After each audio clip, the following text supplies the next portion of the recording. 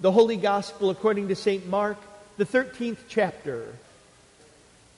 Jesus said, "In those days, after that tribulation, the sun will be darkened, and the moon will not give its light, and the stars will be falling from heaven, and the powers in the heavens will be shaken. And then they will see the Son of Man coming in clouds with great power and glory.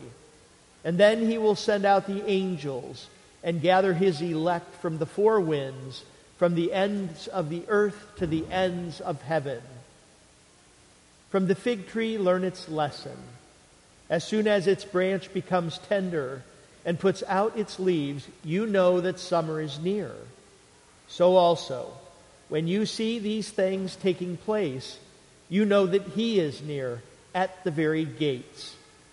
Truly I say to you, this generation will not pass away until all these things take place. Heaven and earth will pass away, but my words will not pass away. But concerning that day or that hour, no one knows, not even the angels in heaven, nor the Son, but only the Father. Be on guard, keep awake, for you do not know when the time will come. It is like a man going on a journey, when he leaves home and puts his servants in charge, each with his work, and commands the doorkeeper to stay awake. Therefore, stay awake, for you do not know when the master of the house will come, in the evening, or at midnight, or when the cock crows, or in the morning, lest he come suddenly and find you asleep. And what I say to you, I say to all, stay awake." This is the gospel of the Lord. In the holy name of Jesus, amen. If you scheduled a trip to see the fall colors this past autumn, I'm sure it didn't work out. Because this year, on average, the peak colors are happening 14 days after they normally do. The warm temperatures this fall have caused the peak colors to actually peak the first week in November versus mid-October. But don't worry, you already know, even if the colors were late, they did in fact come. Today, Jesus uses a lesson from a fig tree to teach the disciples about delays. This lesson is obscure, but it is helpful. In a phrase, things will happen when they will happen. Now, there is an impatient little scheduler in each one of us who isn't comfortable with Jesus' answer. That scheduler really needs to know exactly when things will happen. And it could be because we just need to be emotionally prepared. But it could be diabolical. The need to know is a need to control. We simply do not trust things to happen to us as they should. Even if the disciples didn't ask Jesus when the end will happen because he's the Son of God, we certainly do. We ask Jesus about our future because he is the Son of God. He's divine. He's omniscient. He knows all things. So if he wants, he can tell us what things will happen when. But instead of giving us an answer we expect, Jesus says something disconcerting for those who need to control the schedule. Jesus says, the Son doesn't know. Only the Father. This isn't a lack of divinity in Jesus. Instead, this is a story about the joy of Jesus' humanity. Jesus wants to experience life with us. Jesus wants to give us a future. Jesus wants you to love life now. Jesus wants you to live in anticipation. What good thing will Jesus give you next? There is no need to worry about the schedule when God is in charge of the schedule. The Latin phrase carpe diem was made popular by the 1989 film Dead Poet Society. This film, it's about an English teacher, Mr. Keating. He teaches a group of young men that education is not just to get a job, but it's really about living. It's about carpe diem. It's about seizing the day. Mr. Keating wants his students to become extraordinary gentlemen, and not just doctors, lawyers, accountants, or businessmen.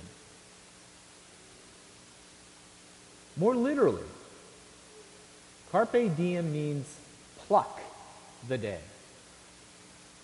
The image of plucking is helpful because if you pluck fruit before it is ripe, there's no joy in eating it. Of course, seize the day could be misconstrued as take control of the day. But that isn't what Mr. Keating is advocating. Mr. Keating is advocating that life is meant to be lived out fully in the present, whether we are waiting or whether we are working. Jesus is not bothered by not knowing the date of the last day. Because for now, there is a lot of life with God. And that is the point. Your purpose in life, your fulfillment in life, your joy in life, your end in life is living with God. Living life so focused on a schedule doesn't help. It hurts. It actually causes you to miss out. That is why Jesus says, stay awake 3 times. Your purpose is already budding. His trees are blooming, and there will be fruit to pluck when the time is right. Until then, in faith, in hope, in love, your task is to patiently enjoy what is going on around you. You see, the events Jesus describes, in a sense, have already happened. Jesus has come in the clouds with great power and glory when he hung in the air on the cross. The universe already shook when divine love in human flesh died. And God's power and glory was revealed when his love overcame humanity's rejection. Love already rose from the dead and now lives with us in word and sacrament.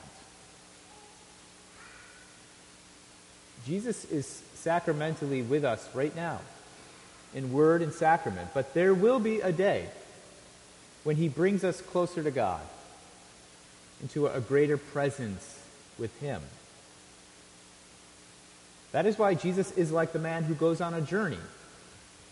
He is in heaven preparing a place for you. Someday that place will be your place. A place of greater presence. It will be better than before his death when he walked with his disciples. And it will be better than now when he is with you in word and sacrament. We don't know exactly what the future looks like, but we believe we have a future to look forward to actually live in an expectation and anticipation. For now, though, we just don't want to miss a thing. So carpe diem. Stay awake. Enjoy. This life is ready for living. But as we live, there is no reason to be afraid. God is keeping the schedule, which means we are safe and free. We are simply to wake up each day, live fully awake, live resurrected, and trust God to make our future according to his promises. And when we leave a little room in the margins, then we will be awake to the moment to pluck life's fruit whenever it comes. In the holy name of Jesus, amen.